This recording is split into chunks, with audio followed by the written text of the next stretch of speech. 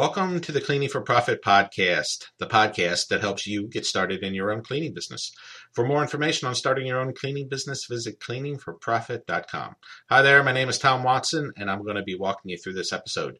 Today's episode is titled, Trust But Verify. Today I wanted to have a real short conversation about checking your employees' work. For those of you who have staff, you can immediately put this advice to use. And for those who haven't hired anyone just yet, you'll be ahead of the game in a sense for when you do hire somebody. When I was new to the business, I tended to hire people, then forget about them in a sense. Don't get me wrong, I trained them, and I spent the time needed to show them the ropes. But once that was done, I kind of moved on to the next challenge. It's not like I never kept in touch with them. I usually called them to see how things were going, but I never checked and verified what they were telling me was true. For instance, this is how it generally worked for me.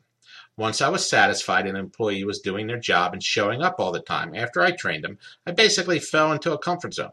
This meant I would regularly call an employee, maybe once a week, every other week, depending on who it was, to see how things were going with whatever accounts that they were servicing. I would just ask if there was any issues, have they talked to the customer at all, other details like that. I was really just trying to get a feel for how things were going. Virtually all of the time, the staff members told me things were going great. There's nothing to worry about.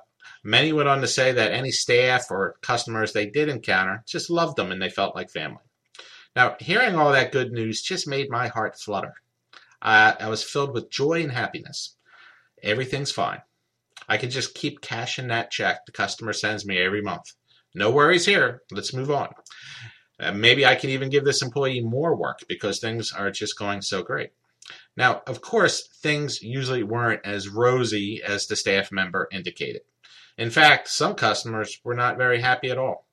This led to accounts having cleaning-related issues, and in some cases, me getting fired.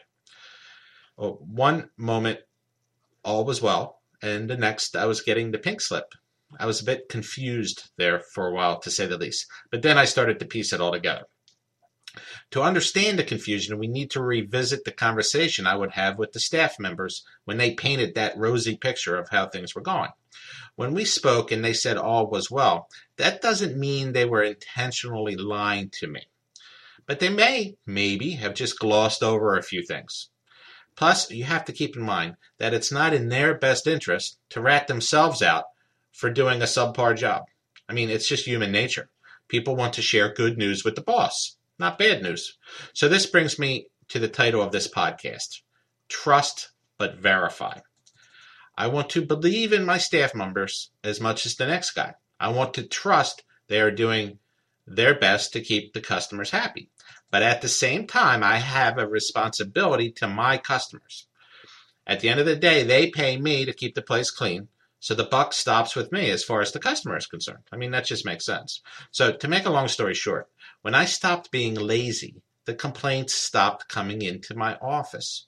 Now, make no mistake about it, I was lazy because I was trying to get a phone call to do what only an inspection can, which is allow me to see with my own eyes how the customer's home or office looked when it was cleaned by my staff. I was taking a shortcut.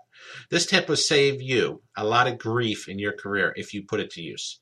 Don't get lazy like I did when I first started out and look for the easy way out. I didn't get my behind in the truck and drive to the job to see for myself how things were going, and I paid dearly for it. God only knows how much money I left slip from my grasp because I only had half of that trust but verify mantra that I'm preaching to you today. I trusted, but I didn't verify. So take it from me. You need both halves to make it work. So this wraps up our episode of Trust But Verify. I hope you found it interesting, and thanks for listening. Be sure to check back next week for my next episode. For more information on how to start your own cleaning business, I encourage you to visit my blog over at cleaningforprofit.com. Just click on the blog section for my latest posts.